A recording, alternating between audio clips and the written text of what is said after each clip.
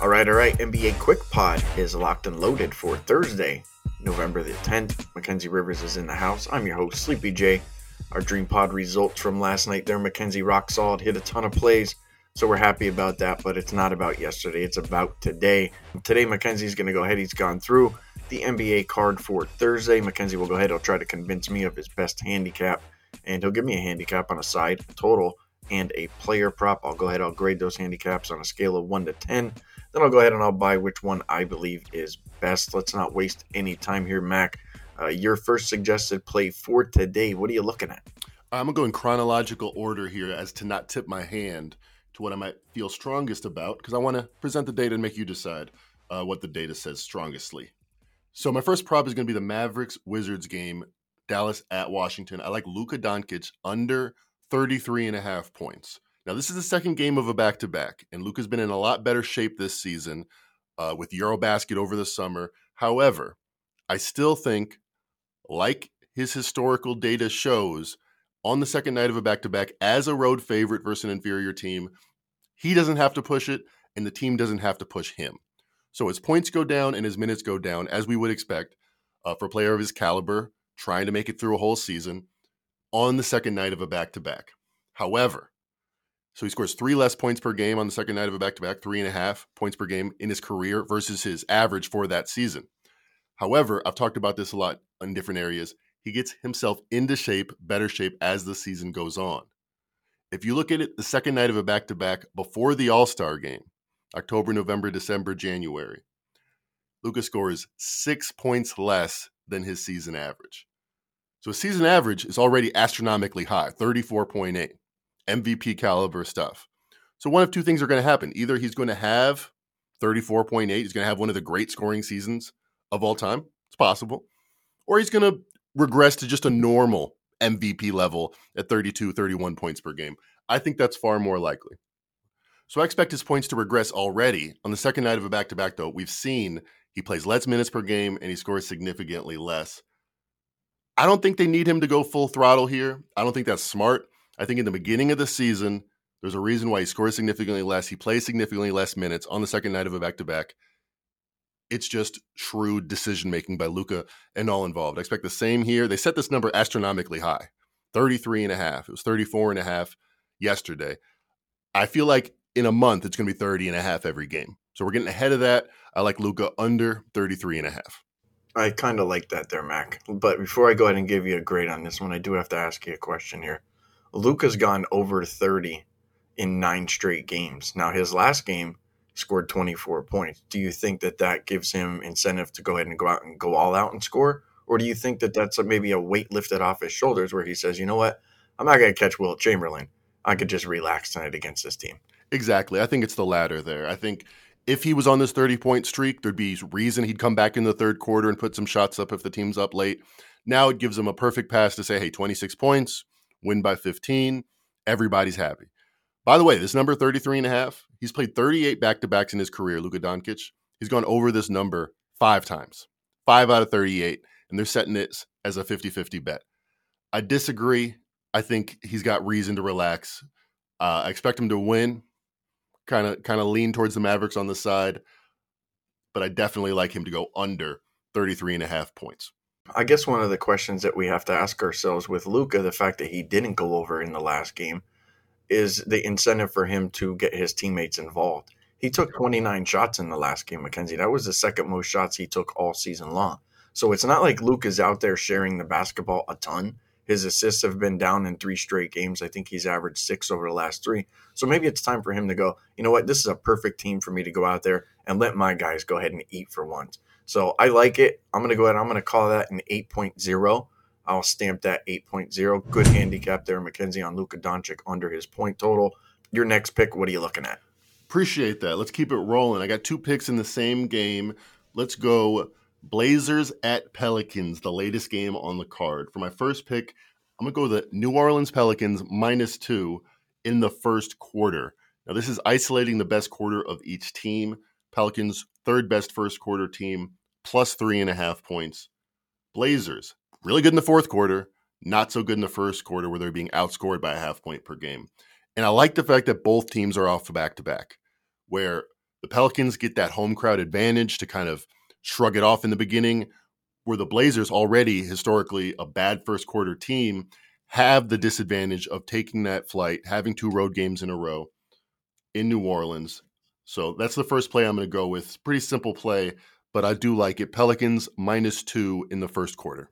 No, I don't mind it. I talked about, the Blazers. Obviously, I gave that out yesterday on the Dream podcast as my best bet. That one cashed. And you turned around and you took the Pelicans, as a bet that you had, and that one cashed. My concern here with Portland is the fact that we talked about them being in a pretty good spot there, having a day off going up against a bad team in Charlotte, and then having to go and play New Orleans and then Dallas. So there was a letdown factor for me, factored into my handicap. So I could see the Blazers going into this game tonight saying, you know what? We did good yesterday. We kind of accomplished our mission. I said that on the podcast that if they beat Charlotte, this was a successful road trip for them because they already had won 2 games prior.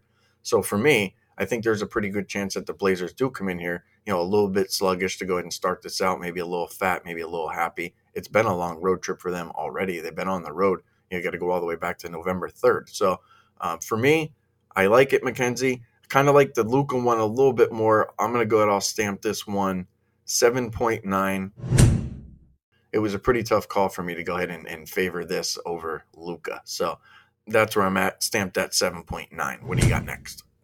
All right, sticking in the same game, we're going to go with the third quarter. This is our total play, over 54.5. Now, generally, NBA rule of thumb basic strategy, teams coming off of back-to-back wilt defensively in the second half. I'm not casting any aspersions to the great Wilt Chamberlain's defensive abilities, but I mean like the verb, they tend to fade defensively in the second half. Makes a lot of sense. The legs just aren't there. And you don't need a lot of legs. You don't need a lot of motivation, a lot of encouragement or inspiration to shoot well and play good offense. But defense is often about heart. It's about what you got in the tank. And in the second night of a back-to-back, neither of these teams, they're both off a back-to-back, will have much in the tank in the second half. Maybe in the fourth quarter it'll be close, and they'll draw up some plays, slow the game down. So I like isolating just the third quarter. You get the fatigue of the second night of a back-to-back for both teams, but you don't get that fourth quarter phenomenon where it's walking it up the court every possession. And if you look at these teams specifically, highest scoring quarter is the third quarter for both. Pelicans, 31 points per game in the third. Blazers, 28 points per game in the third quarter. Like this play, I feel like it's going to be a run and gun shootout type second half. Maybe not in the fourth quarter, but especially in the third quarter. Over 54.5. The number is just pretty much the total divided by 4. They're making no adjustment. I think that's incorrect. Third quarter should be higher than the rest of the game. Over 54.5. Pelicans, Blazers in the third. You made it tough on me because that play makes sense. I think the only thing that gives me caution, Mackenzie, is that both of these teams are coming off of road trips. How will their legs be, in the beginning of the game? How will their legs be at the end of the game? If we have a bunch of shooters out there that are just on tired legs, we might end up with a bunch of shots coming up short. It happens. It's true. Defensively, I'm saying that their fatigue is going to affect them more. But, I mean, we've seen guys just not be able to make it, go 0 for 11 when they're on the second night of a back-to-back. So that is a concern for sure. And that's the only reason why I would favor your Luka prop over this one. This is tough, though, because I actually like this over to myself. And I like how you isolated the third quarter. It's tough. I'll still favor Luka. That one you convinced me on quite a bit. And I think there's a lot of little intangibles there that make that one a little bit better. So I'm going to stamp this 7.92. Good scores for you today. So I'm going to go ahead, Mackenzie. I'm going to buy your Luka under the 33.5 points. I like it. I'll buy that one. We stamped that one at an 8.0. Awesome. Let's get it. What you got on the hot topic? All right. So today's hot topic, let's go ahead and let's call this The Cliff Came Early or maybe late. You guys can go ahead and decide that. Let me rattle off a few names here. How about Nate Robinson? We all know Nate. He was knocked out stone cold against Jake Paul, became an internet sensation overnight. And some of you guys might remember Andrew Bynum. Lakers maybe could use a guy like him right now, for the way that they're actually playing. How about Danny Granger, Jarrett Jack, CJ Miles, Hakeem Warwick? Some of you diehards might actually remember those players. I'm pretty sure that Mackenzie actually does, and I certainly do. All those players that I named actually have something in common. that they were all drafted with Chris Paul back in 2005.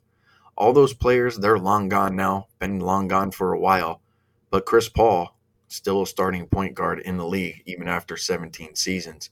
Look, father time at some point catches up with every player in every sport. The cliche that we often hear, father time is undefeated. And that's true. It's also true that the cliff that Chris Paul just fell off of, it wasn't expected this early into the season. What we are seeing with Chris Paul isn't something that we often see. An older point guard breaking down physically and statistically within the first 10 games of a new season. Now, Mackenzie and I have talked about Chris Paul in one of our first podcasts as a red flag type of guy, based on how he looked and the way that he finished the playoffs last season. Can Chris Paul still be of some type of service here for the Suns? Certainly. But counting on him to do Chris Paul type of things that we've been spoiled with for, a long time now, it's just one of those things that I don't believe that I can count on. One of the things that has followed, a solid regular season for Chris Paul has been an injured postseason throughout his entire career. He had his hamstring issue back in 2015. That was a real issue when he played with the Clippers. 6 years ago, ended up with a broken hand. Then after that, it was a hamstring again. Busted his shoulder with the Suns. Think about this for a minute. Like many of us have played basketball, played sports throughout our entire lives. And most of us, played a lot when we were growing up. I played sports a ton when I was a kid. I played pretty much every sport that you could possibly play. I did have a little bit of favorable luck that I never really had any bad injuries. Sure, I had, the finger jams, the twisted knees, the back, a couple sprained ankles. I actually had one sprained ankle that really never healed correctly. And that was for maybe a period of 10 years. Chris Paul is 37 years old. He's been playing this game for 30 years, probably almost every day. Think about how many of those small injuries, those medium injuries and big injuries, career debilitating injuries that he's had in his entire career. He's played basketball for pretty much 90% of his entire life. At some point, that stuff is going to add up. And it's not just the stats are going to add up and not just the injuries, but, it's the travel miles, the shitty hotel experiences, the fans on the road, social media, losing, winning, moving your family from state to state, as you switch teams time and time again. At some point, it takes a toll. Eventually, you are going to break down. And I don't think Chris Paul has actually fallen off a cliff and that we've actually seen that. I think he's fell off this cliff already, and we're not really noticing, Mackenzie, until he's actually hit the ground. The numbers back you up. And you talk about how he usually fades in the playoffs. Well, he's had 4 or 5 months now. I mean, this is the freshest he should be. And last year, he started off the season on fire. 14 points per game, 11 assists per game, 50% shooting, 40% from three. First 10 games of the season. Excellent stuff. Best he had done all season. Now, this first 10 games of the season, he's done as badly as any point as he's done in the past 2 years statistically. So points down 50%, 9 points per game. Assists down 16%. His shooting has gone from 50% to 37%. His three-point shooting has gone from 40 to 27. So in this period where historically with the Suns, this has been his best time, it's been his worst time with the Suns. That cannot be ignored.